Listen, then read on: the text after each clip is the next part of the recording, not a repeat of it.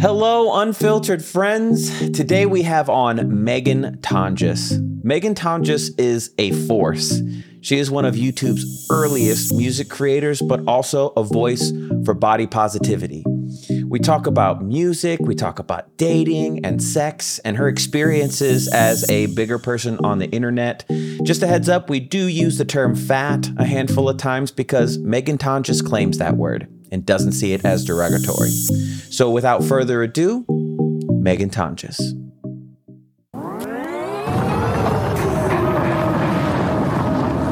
Welcome to the Unfiltered Friends podcast.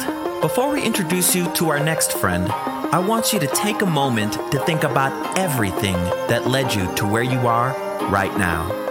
Do you see how strong you are? Do you see how great your story is?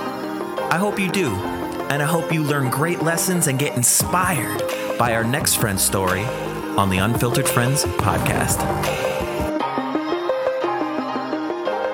Hello, Megan Tonjes. Hello, Chris Thompson. You are one of those first and last name people, or just Tonjes. I guess you were Tonjes a bunch, but I don't know. I feel comfortable calling you Megan Tonjes. Yeah, I'll take the full name. It weirds me out sometimes. I'm just getting used to people calling me by my first name because for years I've just been screaming Tonjes from across the VidCon floor. Oh, VidCon. I haven't been to VidCon. No, I haven't been there in a while. A really long time. We're not big enough. We're not big enough. No, listen, never was. But you know what? I enjoyed the hell out of my 20s, and I took all those free drinks. Oh my God, yeah. And I don't drink anymore. I became more of a wacky tobacco type person. It's same. It's kinder. It hurts less than drinking alcohol. Yeah. But I lived it up, man. I spent a lot of time in those hallways and those hotels, just having heart-to-hearts with creators and. Yeah. Well, I mean, let's get into it then. So tell people a little bit about like who you are and like what you do and your connection with me. I'm curious your perspective on your connection with me. Oh, well, yeah. My name is Megan Tonjes. I am a singer-songwriter. I've been making YouTube videos since 2006. At some point along the way, became a big advocate for body positivity, fat liberation, loving yourself, self-confidence. And have somehow made a living as an artist for the past 15 years using the internet. The connection between you and I is definitely a deep soulmate love connection that was forged in a lifetime previous to this one. But we initially met through YouTube making music together. Yeah. Talk about the beginning with YouTube. Because we've all, me and Joe Penna had the same experience where we had no idea what YouTube was when we signed up for it and got very confused and then figured it out. Was it the same thing for you? It was. So I was in college and I grew up an internet kid. So I was like writing fan fiction and making fan videos and like super deep into, Buffy the Vampire Slayer and like I was just in it, making websites, all that stuff. And then I went to college and I started going to school for digital media and YouTube popped up. Facebook, College Book at the time, Facebook popped up.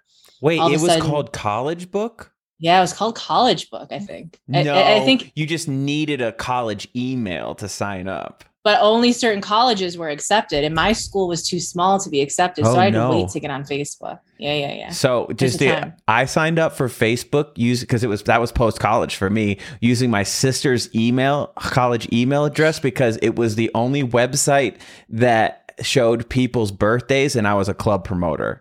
Oh, there you go. I was a club promoter. No, I see it. Absolutely. I see it. Take it back. I want you to take it back right now. I was bad at it. I see it. I turned in my list and then I went home and went to bed. And I got a call from the main guy. He's like, "Where are you? There's people here." I was like, "I'm in bed." He's like, "Get over here." I thought I could just turn in my list, make my money, and leave. No, not how it works. No. YouTube popped up, and I remember actually writing a paper about YouTube and how weird. I thought it was so odd how people were just, I was deep into like the Panopticon and Foucault and like social, like security cameras and how people act when they know that they're being watched, like that. And then YouTube popped up and all of a sudden it was kind of like, okay, this is odd that people are just sharing their lives like this. This seems risky.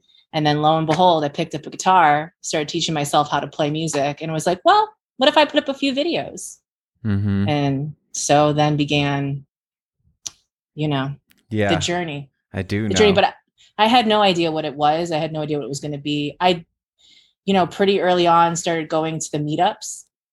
So I was at like 789 and 888 and just reckless, just driving across borders with people I didn't know to meet people on the internet. I mean, what a time. I know. That's actually one of the things we were talking about with Joe was that like we would just go somewhere, be like, hey, who's here and can I sleep on your couch? Yeah. And how actually absolutely dangerous that was.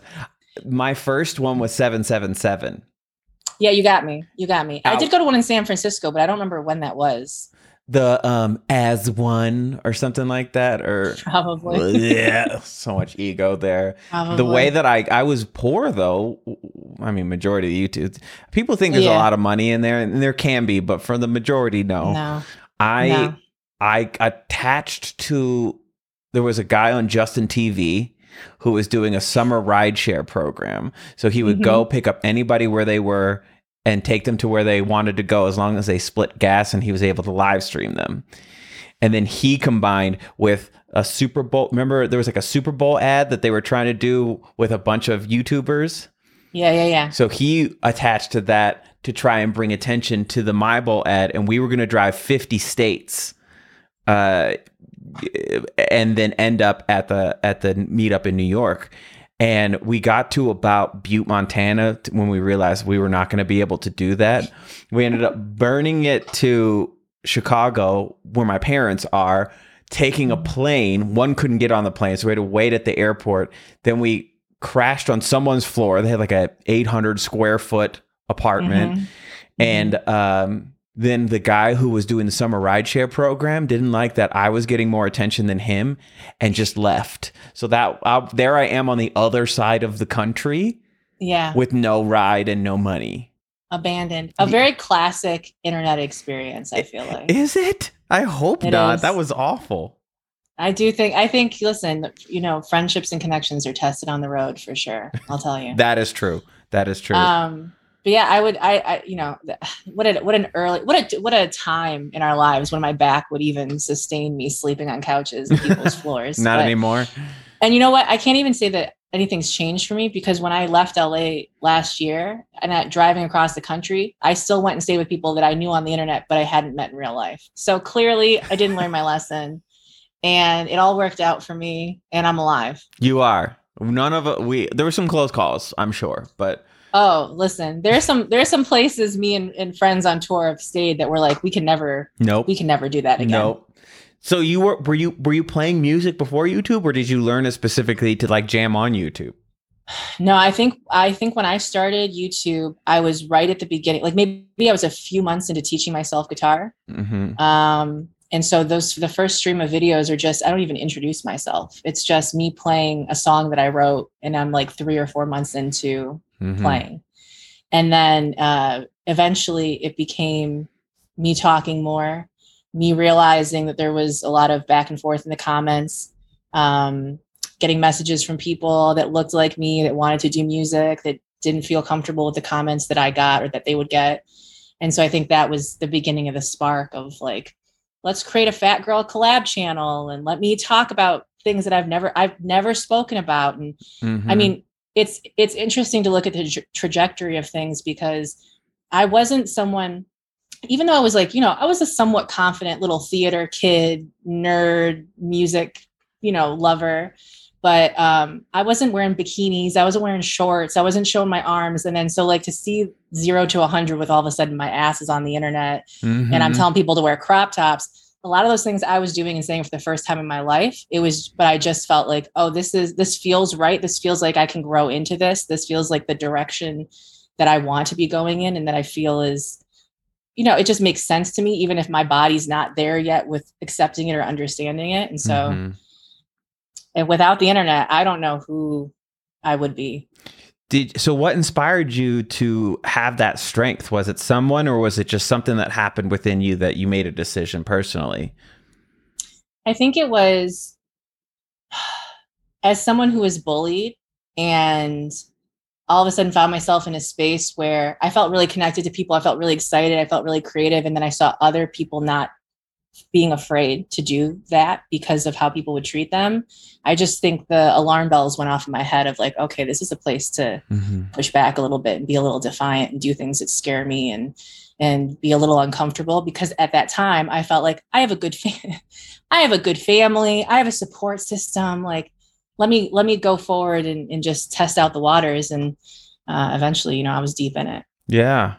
So. But so to go back to the music stuff briefly, yeah, you got pipes, Tondres. You can sing your ass off. And you're telling me that you didn't really like utilize that skill set before this time frame? Like, you don't just all of a sudden realize, oh my God, I'm a great singer. Like, there had to have been times where you sang and you're like, oh, this is pretty good, or someone affirmed that in you. Couldn't it? Yeah.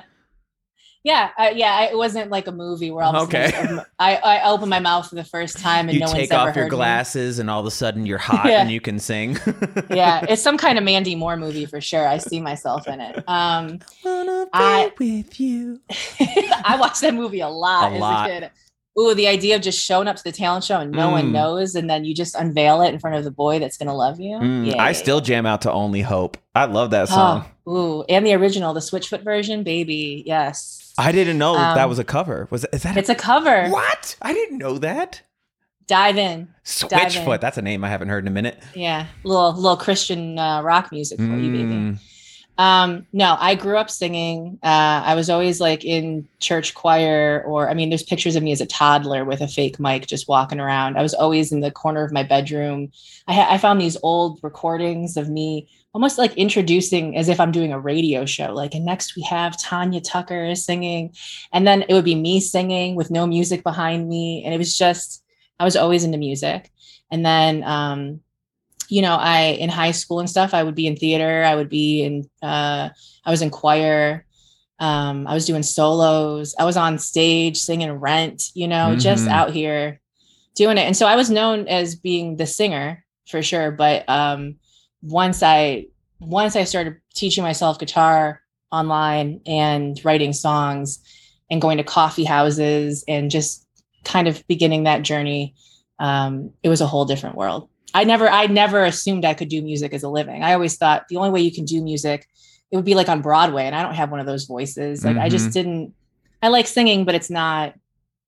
And I think it's through the course of time that I've gotten better at doing it and knowing my voice more. And who were the inspirations back then? Who did anybody that you could think of? There's one person that is popular now that I cannot stop listening to, and it's Yebba. She's just, Yebba. Yeah, no, I agree. Yebba is, I mean, dude, yeah, inspires me. I'm like, I need to get my ass back in to singing because I just feel like I want to go on tour with Yebba. I mean, I will literally bring food to everybody to be a fly on the wall in that room. But back then, who were you? Back then, I was really into Jason Mraz, Tristan Prettyman, Gavin DeGraw. I mean, Sarah McLachlan. I really like songwriters. I was really drawn to like more acoustic style music. And probably the early, I think one of the first songs I ever learned on guitar was Gavin DeGraw Chariot. That was the first song I learned on piano. Yeah. I had the stripped version of that album, which was, so I went and bought the regular version, and then they came out with the dual. But for some reason, that was the same price as the original one. I was like, whatever, I'll support him twice. Why not? Yeah. So listen, I was deep into Gavin DeGraw. And yeah, I just, Tristan Prettyman was the first. It was funny because I signed up to do like my college radio station, which was just this little room in a basement, and no one listened to it and no one knew what was going on.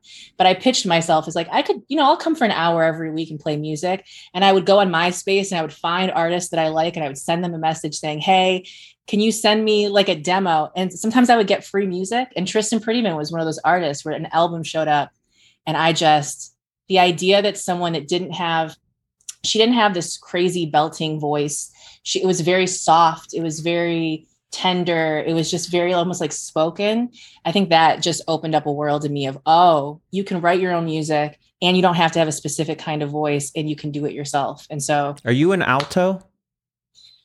I am an alto, but I'll get that first soprano, goddammit, because I was I was a first soprano Yeah. when I started, and then I was a second alto by the time I ended.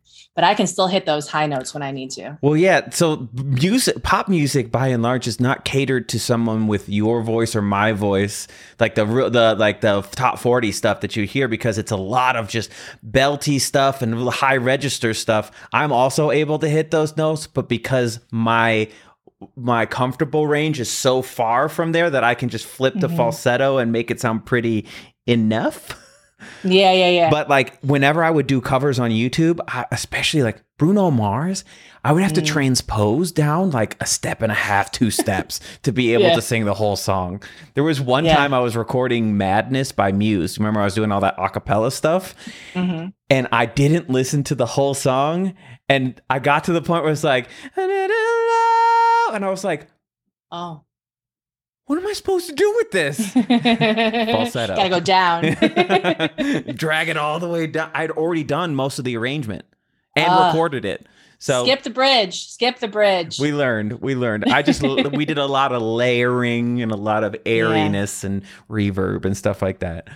Yeah, I mean, I think a big part of this process was figuring out my voice, and I'm still figuring out my voice because, your voice changes and the way you sing changes and the way I write has changed. And so I'm just, I'm on the journey. I think what I've discovered is being an artist or being creative, it's a lifelong thing. It's continuous. And also what's really made me, because I took a break from music for a while, what's really made me and just like reminded me that, oh no, this is a part of who you are, is the fact that I have hundreds of voice notes of me late at night recording ideas, ad-libbing to chords that I'm playing, that if I sat down could be an entire thing. And I'm doing it when no one's watching.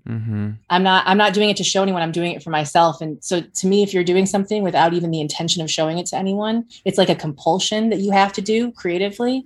There's something in that you're here to share that in some kind of way, or there's a purpose to that for sure. It's hard when it becomes your business, because I had a record deal. You do not make money in music. No. No. When someone's like, I got a record deal, I was like, cool. That doesn't really mean a whole lot right now until you actually and I had a record deal before YouTube.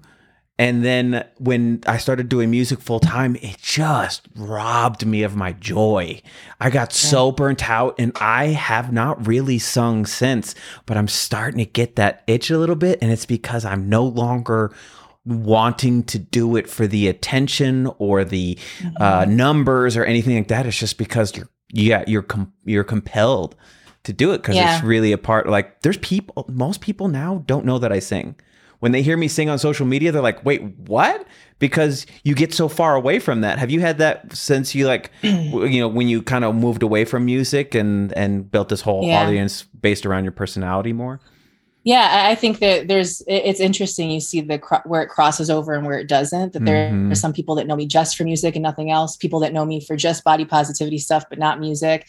People that found me recently that have no idea that I've been doing stuff for as long as I have. And so I'll put up something of me singing and they're blown away by, why are you hiding this? And you're like, no, I got 15 years of this. There's no hiding it. It's like if you don't post it, it doesn't count or something like that. I was like, no, we all have private lives.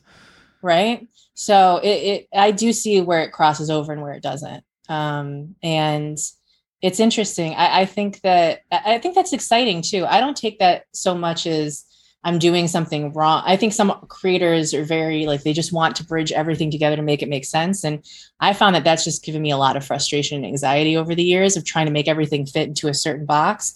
And what I found works better is to just lean into what you enjoy as you enjoy it. And the people that will find you and maybe they'll come over to the other stuff, or maybe you'll lean back, and it has to have a little bit more flow, I think, than you have to love it, because you and I know so well how often your content will fail or people won't like it. And if you don't like it, you will quit. But if you love it, you'll be willing to push through because you believe in what you're doing.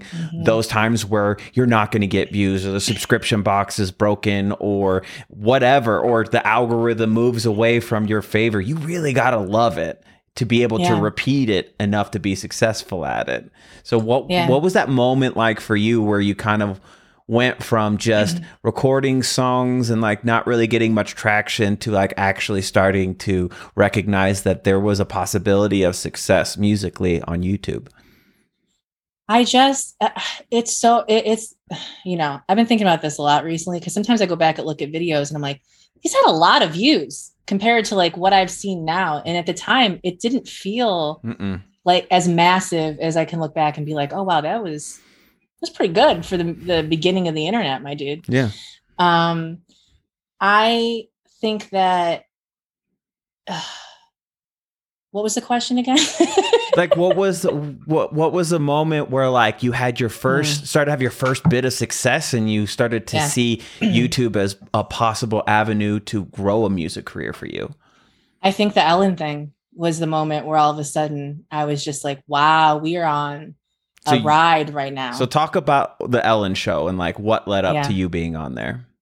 So I was doing this series called Request Tuesday, which just started out as, I love a project. I love let me just jump into something for a year and do it every week. Let me, for me, it was just, I was at the beginning of learning how to play. And so I thought this is a good way to engage people. Like, let me see what songs you guys want to hear. And then I can learn these chords and we can share it and it's fun. So I started doing that, doing a lot of covers. Those would get traction. Some of those artists would respond or reach out. And at a certain point, I did this cover it was like a mashup of a Bruno Mars and a Britney Spears song. And I got an email from the Ellen DeGeneres show and I thought it was fake. I was like, there's just no way. This makes no sense. I'm living in middle of nowhere, Michigan. I've never been to Los Angeles in my life. I've never been on TV before. This doesn't make any sense. So they reached out. I thought it was fake, but I got on the phone with a producer who was asking a bunch of questions. And within a few days, I was being flown out to LA secretly. And I didn't meet Ellen or anything beforehand. Everything was so surreal. It's like getting in a car and being brought to a lot and being put in a backstage room. And I didn't eat. I couldn't focus. They didn't even know what I was going to be able to play, what they could clear for me to play in the show. And I'm like, oh my God, I'm used to looking at chords on a screen. Now I got to memorize this for a live audience. And I walked out. I got to meet Ellen. I somehow managed to work my way through actual sentences talking about being bullied on the internet and the realizations and the experiences that I'd had. And then I got to sing. And it was so quick and it felt just an out of body experience. And then after the show, at the end of my segment, Ellen sort of announced that they were having Adele come back within a few months and they were going to bring me back out to see her. And during the questions with producers, they'd asked me, who are you listening to? What artist do you like? And I had said, this was like 2011. I said, there's this British artist I really like. There's a smaller UK artist named Adele. Mm-hmm. And I've been really listening to her. I think it was 19 was the album at the time. Yes. And so she was just about to break in the US and release her album. And so I came back, got to watch her do her sound check. They recorded us meeting. And there's this moment, because nothing has any sound on it, but she's in front of the microphone. And there's this moment where Ellen goes up to her and says, we have this girl here, Megan. And she looks at me and she goes, oh yeah, I know her. Because the internet was so small that I had done a few covers and, it's like it's getting tweeted to her. You were also really talented enough for them to pay attention to you. Do you think Adele was just chilling, watching YouTube all the time? No. I don't. But it was surreal. And then it was like me, Ellen, and Adele talking. Adele was talking about how she hates flying. And I handed her a CD at some point. I was beside myself. Yeah. And I'm just gonna say she's got a song that starts out with "Hello, it's me," and I'm just saying I gave her a CD with a song about "Hello, it's me again. I'm calling to hear." Are we gonna sue Adele now? We're not gonna sue Adele. Oh, okay. We're not doing that. That's She's a favorite thing to do. She's a national treasure, so. Would never. Listen, you have that opening line all you want, babe. Take it. No one's ever said hello to start off a song either. No one's ever pretended they were having a phone call at the beginning of the song. It's completely unique to me. But yeah, that was the beginning, because I remember being in the airport and I didn't see the episode, but seeing the reaction online and seeing subscribers grow and seeing all of these creators that I knew supporting me. And it was just the beginning of creators being on that show. And it was a really special, surreal moment, but it was definitely the beginning of, oh, maybe I should move to LA. Maybe I should, you know, pursue this. Yeah, that was the first time I remember feeling like, oh, there's a lot of people watching me all of a sudden. And I have to reintroduce myself in some ways, but also, I mean, it was exciting. It felt like, okay, all these things that I want to do, now I have a bigger group of people following me to go through it. And so I had been touring. Me and Mike Falzone had been touring and doing things. And in so many ways, you know, I was pursuing this, but in my mind, I wasn't thinking about it like, oh, I'm going to become a big musician and that's what I want to do for a living. It was just, I kept leaning into the thing that felt like fun and possible to do. And I just didn't know where it was going to end or what it was going to do. So that I think that was the beginning of me looking at it and thinking, oh, maybe I can make a living doing this. When all the attention came from the Ellen, you did talk about bullying. Did the bullying escalate with all that extra attention, or was it not really that big of a difference? Oh yeah. I mean, I know that it definitely ramped up at that point, but I don't even think of that as the point where it really just crossed the line. I would say that like 2016, there was an era of obviously talking about political stuff and talking about social justice and, you know, just being a fat person on the internet, that all of a sudden there was a change in the YouTube community. It had used, you know, listen, there were a lot of things happening that weren't so supportive from the beginning, but all of a sudden there was this draw to the drama of things. There was this, let me make a 30-minute video breaking down every second of your video and telling you that you're trash and how disgusting you are, and sending my audience, but not really sending my audience. You know, there was a lot of that. I think 2016 was when I started, it was beyond bullying. I think I could handle the mean things that were being said. I mean, I definitely went through a period of time where it did not feel so easy to go through that. But it was, for me, it's been the doxing and the threatening and the escalation of it in that way that I think has played a big part in me maybe backing away from talking so openly on the internet about stuff, or just being a little bit more to myself. Because I had people sending stuff to my apartment. I had people live tweeting my address. Though? What were they so pressed about? I don't know. I couldn't always track what specifically I had said that had pissed that person off, or what the reaction that they wanted was from me. I've gotten emails from people that think we're in relationships. They think that I'm speaking to them through my songs, through my videos that I've never met. Just like stuff that is really hard to understand how to handle. And also we live in a world where nothing's caught up with anything. So it's like you go to the police and you say, okay, I'm being threatened or harassed. They're like, well, get off the internet. And you're like, my whole life is on the, like my whole job is on the internet. Right. There is no getting off. You don't go to work then. Okay. Yeah. It's like living in Los Angeles, right? There's all these websites that aggregate your information and your address, addresses of people that you know or that you live with.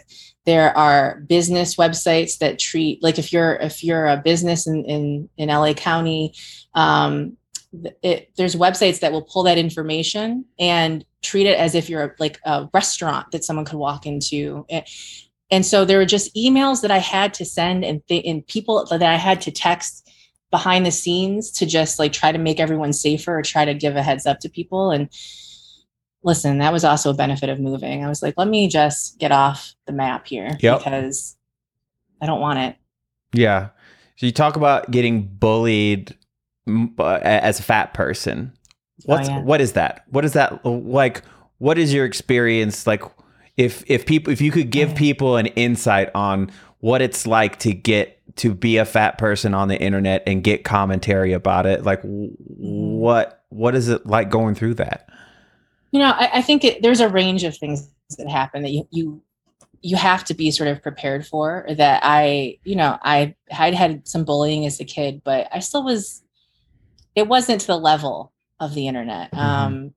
It's not, it can start off really subtle. This is not bullying for me. I think this is just more projection. People walk in and they're like, oh, I could never wear that. Oh, I could never like that. That's not really that flattering. You know, like they just sort of like pick at the things that you're doing. Which you're is just so brave. Oh, man. The second someone said that to me, I was like, oh, I know what that means. You're so brave. You're so brave, but I get it. I receive that because I've been in that space, and I understand what it's like to look at someone and be like, oh my God, I don't know how you do it, knowing everything. But it goes to a place. It's like you got people writing paragraphs to you about how you should end your life, how you're disgusting, how no one could love you, how could your parents love you looking like that, who would assault you, who would it goes to places that it's just all of the darkest things people think about themselves, and they have a space where they can say it without any repercussion. So it's every possible dark thought you could ever have about yourself multiplied by 100, and in disgusting detail laid out in your comment section. And there's an element of, there's a real excitability about, I got your attention. I ruined your day. I threw you off your game, because the thing is, attention is attention. And if you're not getting it for leaving a positive comment, you surely might for leaving a negative one. And it still feels like power. Because it is. And like you're, you like me have a tendency for clapping back. No matter how much you know that clapping back at that person is exactly the opposite of what you should do. Yeah. That's going to be that's going to be beneficial to you. I just can't stop myself, at least at that point in time. Yeah, I'm better than I was. I definitely choose peace more often than not. I go to write things, I delete them a lot more often than I used to. I ask myself before I post something, like, from an outside perspective, am I really in control in this situation, or am I hurt and just trying to like feel better? And that stopped a lot of responses from me, but I surely had a mouth on me, and I was like, I'm going to be funnier than you. First of all, listen, you're not going to bully the bully, baby. Okay. I'm sitting here observant, and I'm dark-sided. Okay. So I'm the poison of the internet community, and I got things to say. I forgot about that. Someone actually called you the poison of the internet community. I'm the poison of YouTube. I'm the biggest bully on the site. And you know what, baby? I'll live up to the name. Like, I can be very cutting with the things I say, because I've been cut so deeply. So I know how to wield that power. And so in a space where I don't know who you are, there have been moments where I'm like, I go in. I would do these like ASMR comment responses where I would, it was like the meanest comments I would get. And then I would just soothingly tell you to go fuck yourself, and it felt so good. It felt like, okay, it felt, this is the move. But, unfortunately, what happens is it starts to escalate, and people want to one-up you in ways that are scary. So I try to be a little bit more, sly with my comebacks. De-escalate the situation. But kind of in the same vein, you had that hashtag that was really popular for a while, the Booty Revolution stuff. Yeah. So can you talk about that? Like, what happened and what it led to for you? Again, a child who was never in bathing suits, was not in shorts, was pretty covered up, pretty modest, took a butt photo, and I felt good about that butt photo. It's a good butt. And I posted it on the internet to my friends, butt that had never been seen by the world. And it was a slow news day, because that thing got picked up. First of all, it got flagged as pornography on Instagram, right, and taken down. And then me, being defiant, loudmouth little self, was like, I see more than butts on this internet all the time. And so what's different about my butt that all of a sudden it's being flagged for things?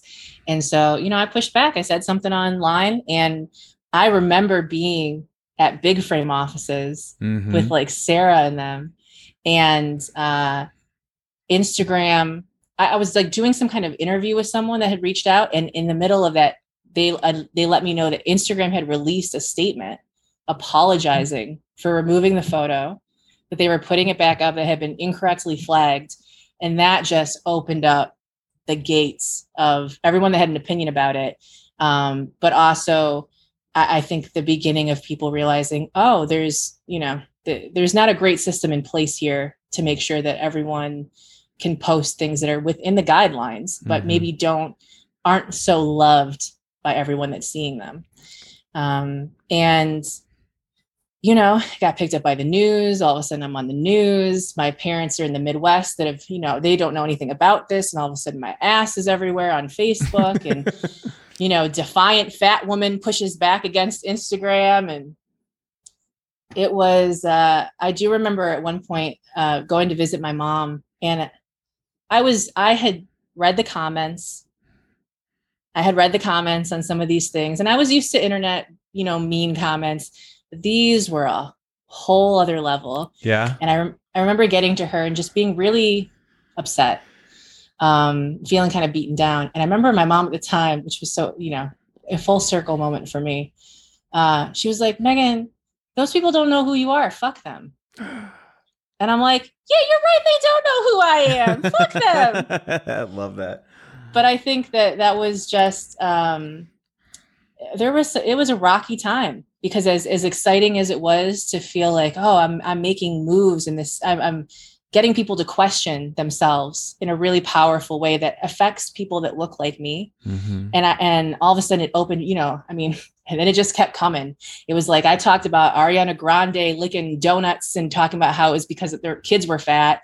And all of a sudden that video is, up on all these different websites. And so it just, I found myself every time there was something around weight or fatness, or I was jumping into the fray to just say, hey, like, fat people exist, and we love, and we have sex, and we deserve to do the things that we want, and we can be talented, and we can be all of these things. And it was definitely in a frustrated sort of, it, as most things are, where you're just like, I wish the world would meet me where I'm at, because it could be so much easier. Mm-hmm. It could just be so much lighter for everyone if we stopped having these conversations as if fat people can't do everything. Mm-hmm. Do you think that people think that fat people are incapable of the things that everyone else is? Yes. Listen, let me not make a blanket statement about that's a generic thing, but I think we are, from the beginning, told that fat people are to be made fun of. Fat people are sick. Fat people are before. Fat people are just waiting to be, fixed in some kind of way or saved in some kind of way. And none of them can be happy, and no one's really happy like that. And I think it just misses the real life experience, which, yes, can include a lot of those things, but so much of that is external. So much of that, it's not coming from, the call's not coming from inside the house. Mm-hmm. And so it's always frustrated me. I always felt as a kid that I shouldn't be treated differently because I looked a certain way. I always raised my hand to tattle on someone that was telling me I was fat in the middle of class. I always met it with just sort of obstinate force of this. It's not okay. It's not right. I'm a person, and I lead with my heart, and my heart was on the internet talking about it for a long time. Mm-hmm. So say someone is watching and they're struggling with a lot of the ways society treats bigger people, or the experience, maybe experiencing some of the things that you have experienced with bullying or the way people treat you. What kind of guidance would you give that person in how to navigate that world in a healthy way, or something that could help them? Yeah. The things that I did early on that I think really pulled me through, where I really started to surround myself with the imagery of people that looked like me, that wasn't all doom and gloom. Mm-hmm. I started going to events with other fat people. I started following fat people on the internet. I started just seeing that there's a range of experience that I haven't been shown on any of the media that I grew up with, that I was sort of only told there's one way, and that's to lose weight and to be smaller, and then life starts, and then you're happier. Mm-hmm. And so I think surrounding myself with imagery was really helpful. I think talking about myself in a way that wasn't expected, even if I didn't necessarily believe it, but I was intentional in not being my own worst enemy, my own biggest bully. Mm-hmm. That has definitely helped. And I also think taking yourself out of it, just from like a bird eye's perspective, and seeing that none of these people know what the fuck they're doing. Not everyone that is talking, anyone that would like say something to you, they have nothing in their life together. They are holding on by a string. They are struggling to understand the purpose of life, and they are projecting so much of their own fears and pain on you. And so I think when you can sort of look at it as, instead of being attacked, that really so many people are in pain and they've never known different.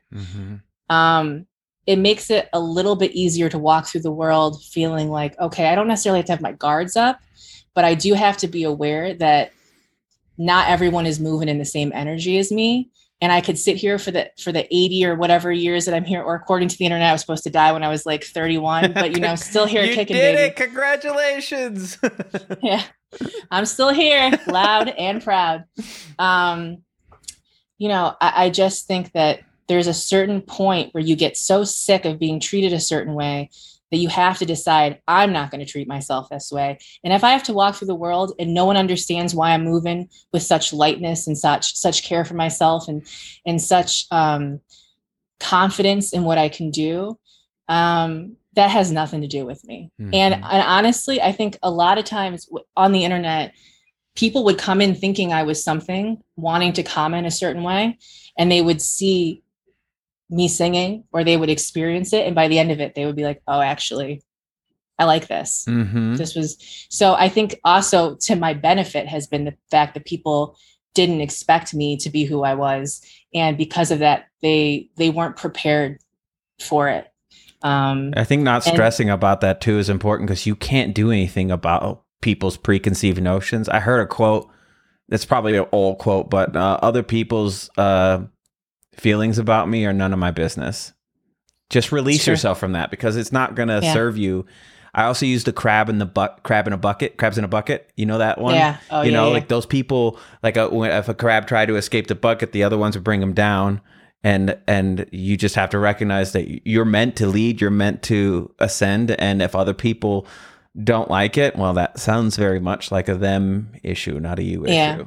I think the reality is that you look back even historically, right? It's like people have always existed out of the time that they're in the ways that they saw themselves and what they were capable of. And no one understood it. But I think that there's a mentality there of just, you have to, not that you're above anyone, but that there's something bigger that you're meant to do than be on this earth, be miserable and go. And I just, you know, I think that there's, you know, okay, I do love the quote about, it's not my business, other people's, you know, feelings or expectations of me.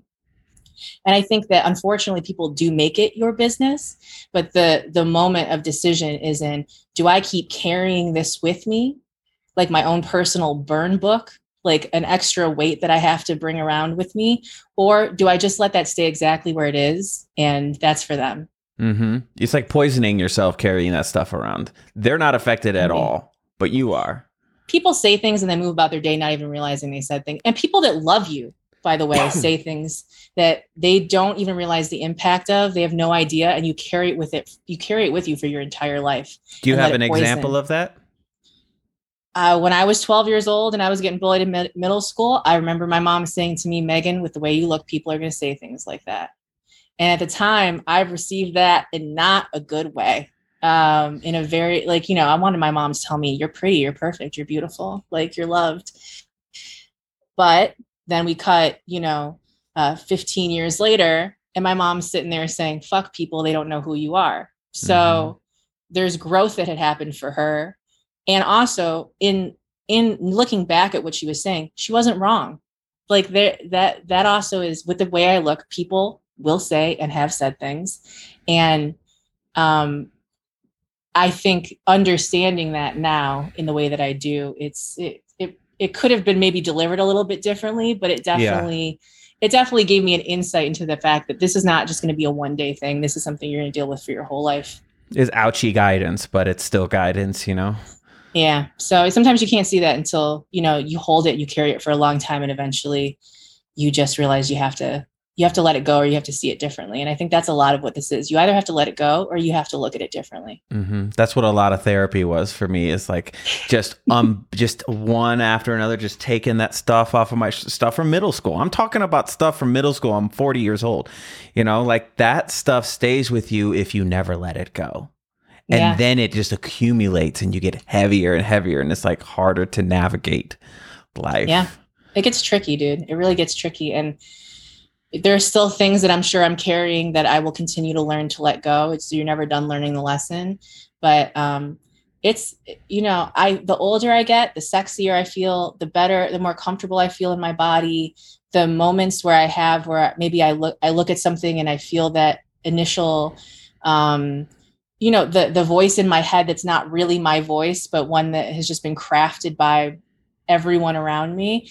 I find that the older I get and the more I settle into this, the quicker I am to hear that, but then to just kind of brush it aside that's one opinion amongst many in my head. And that's not the most important voice that I'm listening to. So it's okay to feel that, but also to not accept that as the truth of the situation. I don't think I ever told you this, but I understand that my experience online is going to be a lot less hectic in many ways because the conventional idea of what attractive is. Yeah, but you're pretty for the world. Thank you. But but what a lot of people don't know is like I've never liked my body. I talk shit about myself to this day. I don't like me because I allowed those voices to poison me, and you were one of my biggest inspirations for pushing through that. My whole time of knowing you, you've always been an inspiration to me, and I realize I have never told you that. So I'm glad to have this moment to tell you now. I appreciate that, man. Yeah. I appreciate that because I didn't know what I was doing. I just knew that I didn't want to feel bad. Okay, I'll just quiz you. What is our favorite subject to talk about together? Oh, do you mean the one that gets the most views? But also our favorite. My favorite. We definitely hit a stride with us talking about sex. Yeah, because I think I don't know how much can we just dive into? Okay, yeah, whatever. What I remember is you were a virgin till you were like 26. I was. I don't think I've heard that, but from a few people. What was that? What was that like? I don't know how to ask this question. Like, no, yeah. Like what? Like why? It's because you're a sexy bitch. Like right. You didn't want to have sex at any point in time. Like why wait so long? Here's what I've realized about my life and what I've accepted is that my shit does not happen in any particular order, or definitely not the correct order that you would assume. The timeline is different. My timeline is all switched up. Yes. I'm like, I'm not going to have my first boyfriend until my mid 30s. I'm not having sex until my mid 20s. Like I'm all over the place, but basically, I grew up as a fat kid in the Midwest in the 80s. And, I had crushes on people. I was very loyal in my crushes. Like I had a crush on this boy all high school that I was friends with. I had a crush on this guy that played guitar all college and so I was just enamored. And so it didn't leave a lot of space open for me to just sort of like experiment and fall into things. And then when I was, when I was 26, I had, a semi-sexual experience with someone. And I was like, I will be losing my virginity. And what I did was I literally like plucked this person. I mean, truly, I look back. I mean, I used to refer to him as Satan in the house. So the choices that I made, the choice wasn't great, but the choice was available. Yes. And I was at the right moment in my life to be like, let's do it. Let's jump in. So I went on tour. I did a cover of a Ron Pope song. Ron reached out to me and we became friends, but then he also happened to lose his opener on tour. And so he invited me. So I used that as an opportunity to drive across with them for a month, find an apartment in LA when I got there, and then start the whole process of moving. But there was a boy in LA that I knew I was going to touch naked. Mm-hmm. And so I booked the hotel. I told him this is premeditated. This is the show. Yeah, this was a premeditated virginity loss. I told him, this is when the show is, be there. I didn't put him on a guest list. I made that boy pay for a ticket. Okay, there's no special privileges here. And then I left that show pretending that we weren't going to the same place because we had a bunch of friends around. And I was like, I don't need anyone to know anything. Mm-hmm. I'm living a secret life right now. Went to got a suite in a hotel, did what I needed to do.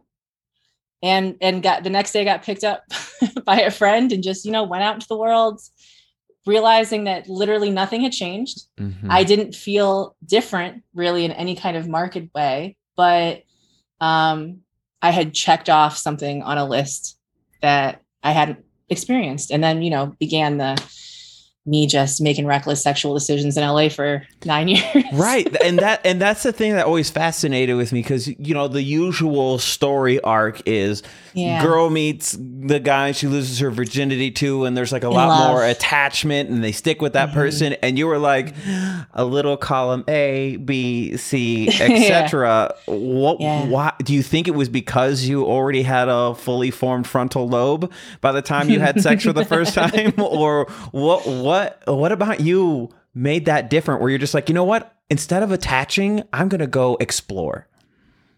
Well, I mean, to be fair, I do think the fact that I kept sleeping with like LA fuckboys made it so that I couldn't really fall safely into my feelings. Was that purposeful? Oh, listen, we've done some deep diving on ourselves in our 30s, and we've realized that, we really loved like an emotionally detached producer.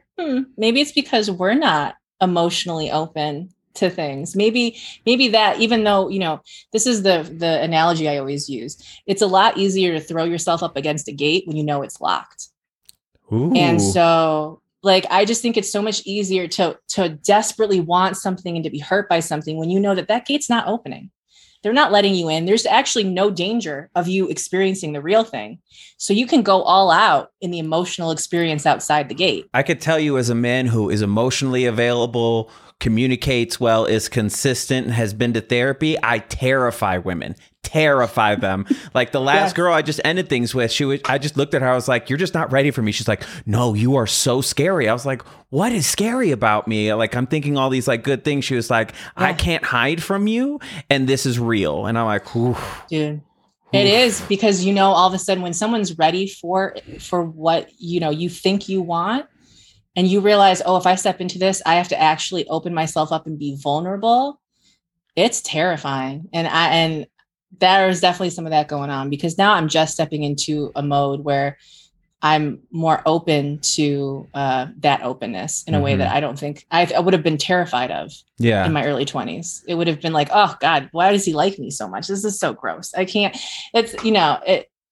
it just, I would have moved away from it, I think, and gone towards the emotionally unavailable person that didn't really want me, but kind of wanted me just enough. And I think that's just a lesson you got to learn. Like, you got to feel it in your body so that you can know what you don't want to do or how you want to move differently. So it was an education in and of itself. But when I was in LA, listen, I was not having good sex. I was giving great blowjobs. I was top notch, doing great work. That gluck, you got it down. Yeah. Listen, I'm focused. I'm attentive. We won't go too far into it, but I was showing up, and was I receiving my own pleasure in the same way? No. Was part of that also because I wasn't actually really comfortable with those people and couldn't communicate that. And so I was willing to just parlay it and reposition it to the thing that I felt in control of that I could do. Absolutely. Was I still hurt and probably not communicating it in great ways? Absolutely. Yeah. Was I building people up in my mind to be something that they weren't, based off a hope of what they could be? Absolutely. Oh, not you falling in love with potential. I've never done that either. But it's like you have a vision in your head of someone, and then they keep disappointing you, and you keep reacting as if they're disappointing you as the person in your head. And it's not, there's just so much. If I could go back in time, but it made me who I am. I just wish I could tell younger me, just fucking relax, dude. Just breathe and block them. Okay.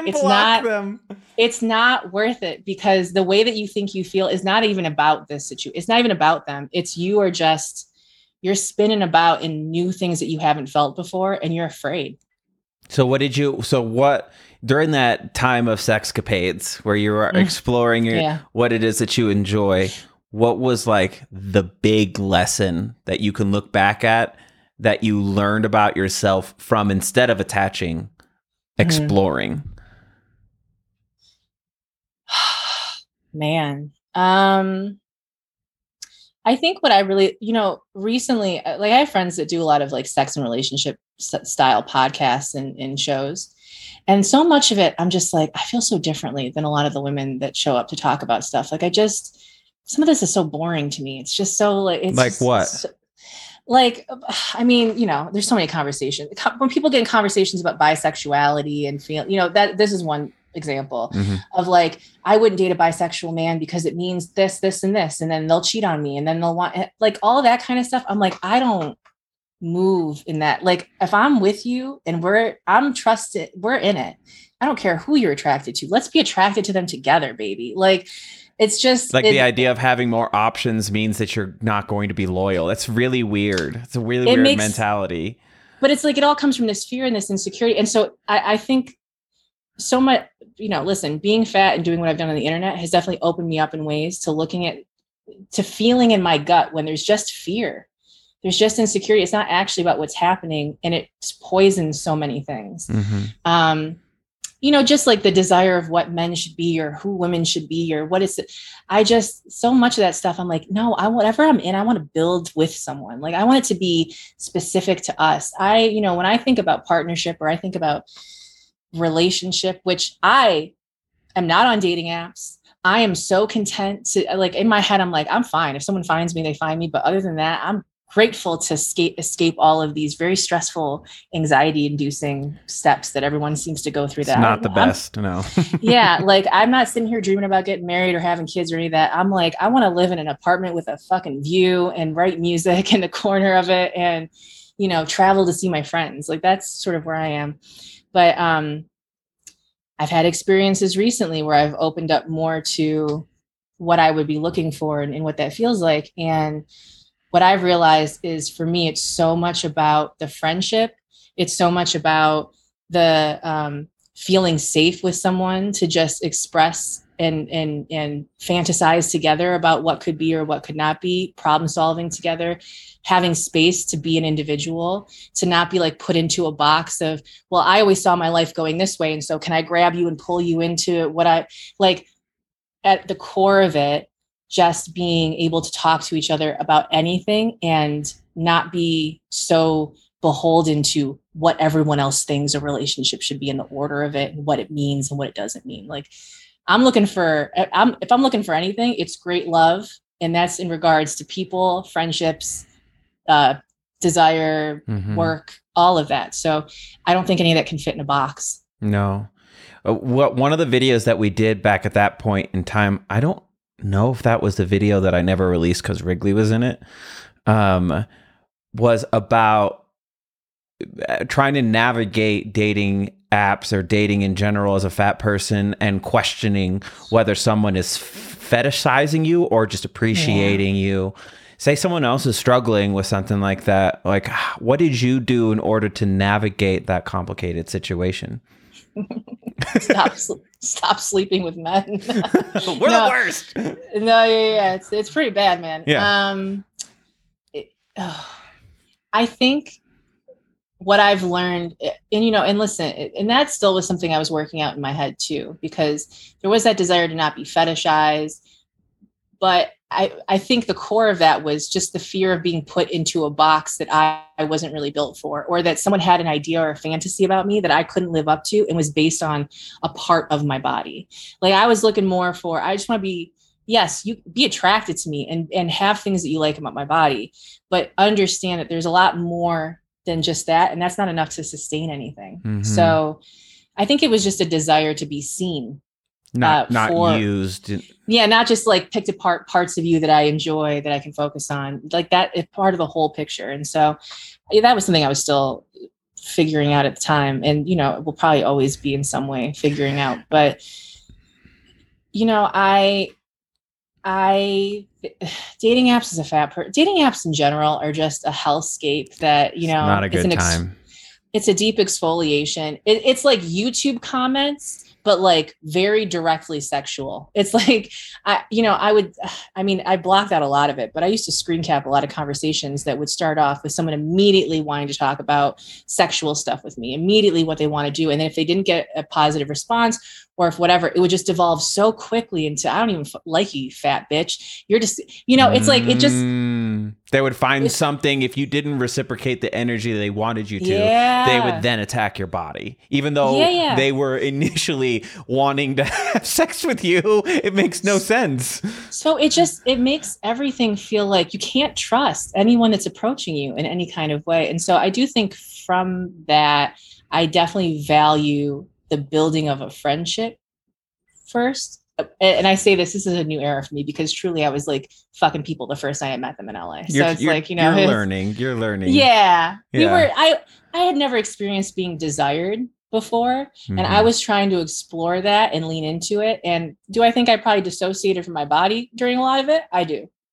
Do I think that I was working through a lot of trauma? I do. Was it in a good way? No.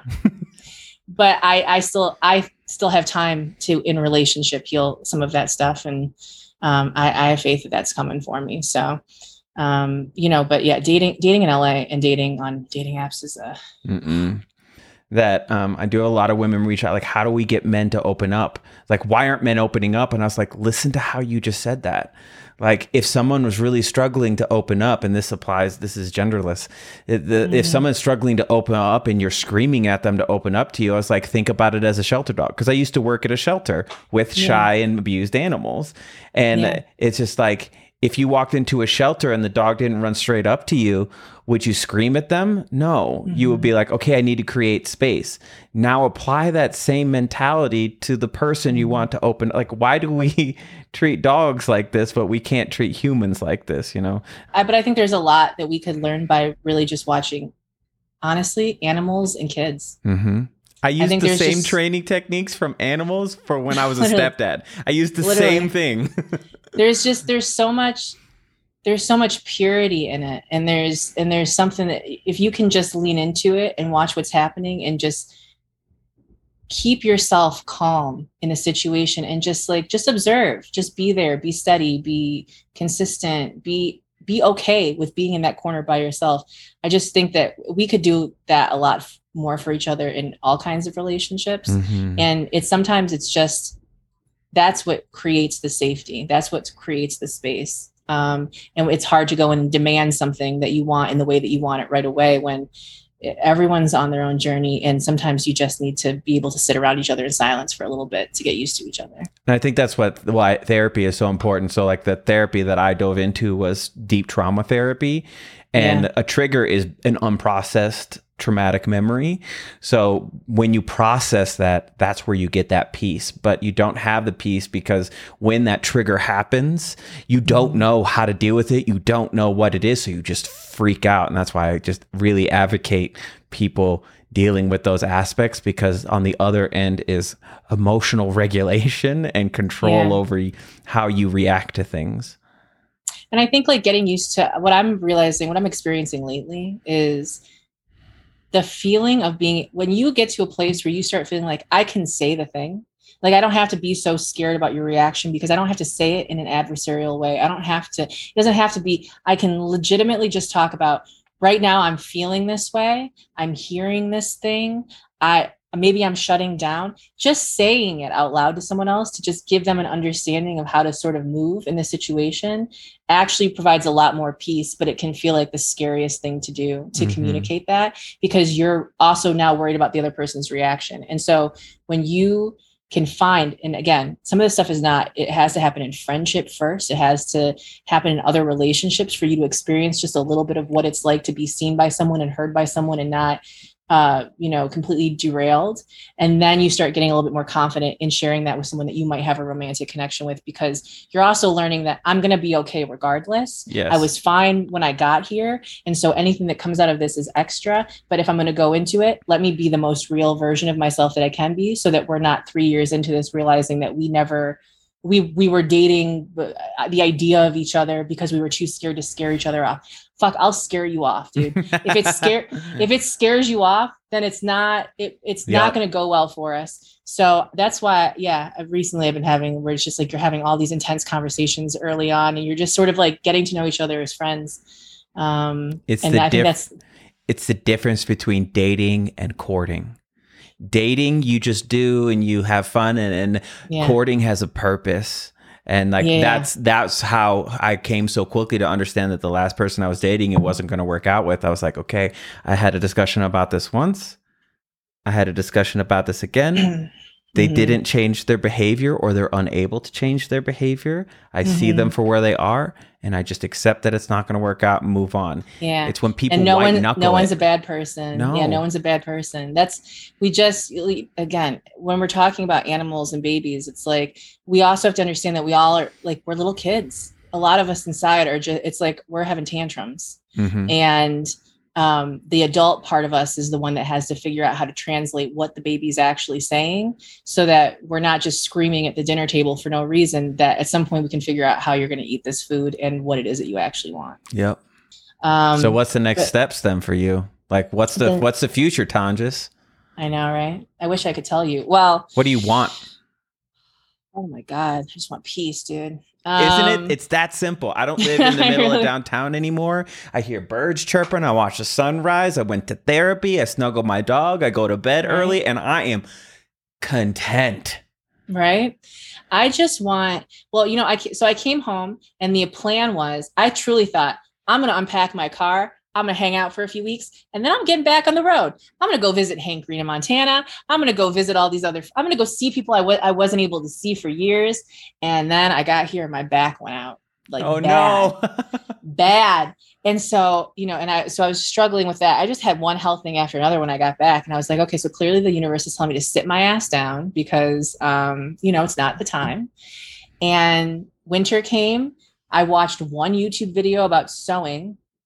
I bought a sewing machine. Oh, clearly. I went on a deep rabbit hole dive obsessively, and within a week had an Etsy store and started making these bags. And so now it's like, 7 months later, I've handmade and sold like 1,200 bags. Whoa. Yeah, dude. That's Oopsie so Bagsy. cool. Oopsie. So if people want to find it, where do they go? Oopsie Bagsy on Instagram. How do you spell that? OOPSIEBAGSIE. Oopsie Bagsy. That's so cute. That's so Isn't dope. it real cute? Tonjes, I love that. It's real cute. And, you know, it's one of those things where I just did it to see I was just like, I'm obsessively making these. Let me just figure out, I'll put them up and maybe a few people will buy them. And in my head, I thought, I'll just release a new one every day. That's fun. And then it took off, and people were very supportive. It's got to be so satisfying. Dude, it's not, you know what it is too? It just reminds me what it confirmed for me, because regardless of if it ends tomorrow or not, like, it was a success. First of all, I made more money doing that than I did in 15 years of AdSense. So, right. which is not saying anything. Truly, I could have made like $1,000 and been like set on YouTube AdSense. But for me, in the moment, because I was like looking back at old journal entries and stuff from 6 months ago, and the feeling I had in my stomach was the same feeling I had when I started making music on the internet, which was just an excitement about the possibility of what it could be, but not an attachment to what it needed to be. Like, there was just something that felt exciting to lean into, and then whatever it was. And what that just, I think, reminded me that, when your intuition is telling you to just try something, just move in that direction, you just never know how it's going to happen. And sometimes it goes really, really well, dude. You are experiencing my Etsy store right now. This is, I finally got around to removing things that didn't serve me anymore, that didn't excite me anymore, and made room for something that you didn't know was going to work out, but that was going to fill your cup. And that's so much more important than money. Yeah. And I think it excites me because it's like, well, now there's nothing that I can't do. Like, every time I find something that I really creatively love and I dive into it, I figure out a way to do it, and it works out. And so it makes me excited for all the other things that are on my dream to-do list, and also not so much in a hurry. Because, you know, there have been times where I'm like, I want to write a book, and I'm like 27 years old, and I think that everything that's happened is going to happen. And then a decade goes by, and I'm like, oh my God, thank God I didn't write a book, because actually so many things even recently, I had dinner with my dad after not speaking for 8 years. Yeah. We didn't even get into that. That's a whole other oh my God can of worms. Like, I didn't speak to my dad for 8 years. I was disowned, and man, I love being disowned. I'll tell you what, there's something easier. There's something easier about being just disowned. It's a nice little gig. But recently had dinner with him, like broached the subject just to make peace enough for my nephew, knowing that one day I'll write a memoir and I'll tell the truth. So it's fine. Those are things I never would have done even a few months ago. But I think it's all of just like, as I'm letting certain things go, as I'm realizing that I've taken care of myself for a long time, and I'm okay. Like I don't have to care. I don't have to be stuck in this space for forever. I don't have to let go of what happened. But I can ease it for myself so that I'm not just constantly living in this loop of the time that it happened. So there's been a lot of that happening for me. And I'm glad I didn't write a book, because whatever I do end up making or writing one day will be from a perspective of someone who's not just experienced the thing, but actively tried to heal and move through the thing, and might actually have a perspective that's helpful, not just in a connective way of we went through the same thing, but I also navigated this and got back to safe land. I think, but I'll push back on that a little bit, because I think in 10 years, you'll probably look back at you now like you'd look back at you 10 years ago.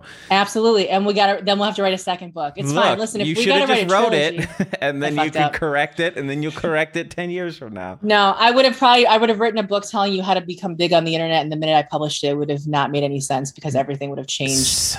Any of those documentaries about like YouTube that were so irrelevant by the time they came out, it's like, don't even bother making these anymore. And none of them were even that honest. None of them were as honest as they could have been, because we all knew the vision of what some of those things were supposed to talk about. And then we saw what happened, and that was not correct. We all know your favorite creators, and we know exactly how they actually are. But. Ooh, listen, I am on some shit lists with some big creators who, you know what? I'm fine to be on the shit list, because you really, you were dangerous to yourself and other people, my guy. Yeah, I know who you're talking about, and I can think of 3. I can think of at least 3 right now off the top of my head that I couldn't say, because I wouldn't even want their fans to come at me. No, not worth it.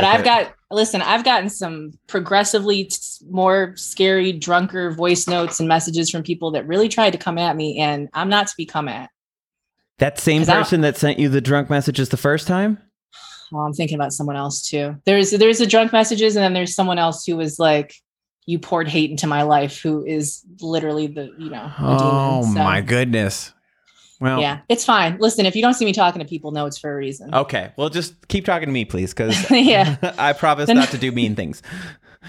It's fine. It's fine. I accept it now. But yeah, it's just changed a lot, man. And God damn, like every day I'm like, is there anyone on the internet that's not a fucking predator, or like just like deeply traumatizing to people? Like, God bless. It's possible. I believe in it. I believe in it too. But we've just been here since the beginning of time. So it's like, you just see a lot of journeys, dude. Yes. Okay. So you could talk to Baby Tonjes 2006, starting her content creation journey. You give her one bit of advice or guidance. What do you say to that person? I say, do it big. Put it all out there. Don't hide from the scary emotions and the things that, you're unsure if you should say. Like, just say it. Because at the end of the day, knowing that you would do it differently is the lesson. And having felt what it feels like to be that open and that vulnerable and that just, like tender about stuff is something that you'll never experience in quite that way again, or feel maybe as safe to do in that way. And so give yourself the gift of having an archive of what it was really like to be in your 20s, in your 30s, experiencing things and navigating them without a guide. Because first of all, it'll be a guide for other people, which is nice. But more importantly, it really shows you the scope of not only who you were, but who you're becoming. And that is a gift. Like, as cringeworthy as some of it is, as much as I'm like, I don't know that I need every video that 19, 20-year-old Tonjes put out in the world. There's something that's really beautiful about how innocent it was to just think of something, make it, and put it out without overthinking it. Beautiful. Love it. All right. So people are inspired by you. They want to reach out to you and tell you what an inspiration they are. Yeah. Where do they do that? Listen, there's not a lot of Megan Tonjes's in the world, so. But it's a GH Megan, just so you guys know. It's a Meghan. Meghan. Meghan Tones. You can find me on Instagram. You can find me on YouTube, though I haven't been as active, but I'll be back at some point. When I remember how to make stuff that's not 15 seconds long. And check out Oopsie Bagsy on Instagram. I'm going to do that. That's awesome. So I got waterproof lining, make little toiletry bags, little travel bags, baby. I'm never going to be tempted by a Target travel section again. Love that. Love that. All right. So on my Patreon, we got a lot of people who are obsessed with you and have a few questions. Are you down to answer a few of them?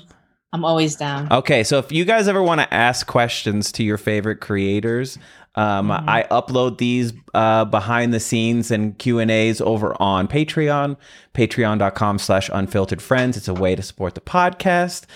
So we're going to do that now, but thank you so much, Megan. I knew this conversation was going to be amazing. We could talk forever. We could, and we have, and we will. We will. Thank you, Megan Tonjes, for being on Unfiltered Friends. If her story inspired you, reach out to her, Megan Tonjes, on all of the socials. Also, check out her brand, Oopsie Bagsy. A few people in my community have bought her bags and absolutely love it. If you absolutely love Unfiltered Friends, make sure you're sharing it on social media, rating it on all the podcast platforms, and following for the next amazing story. And until next week, this has been Unfiltered Friends.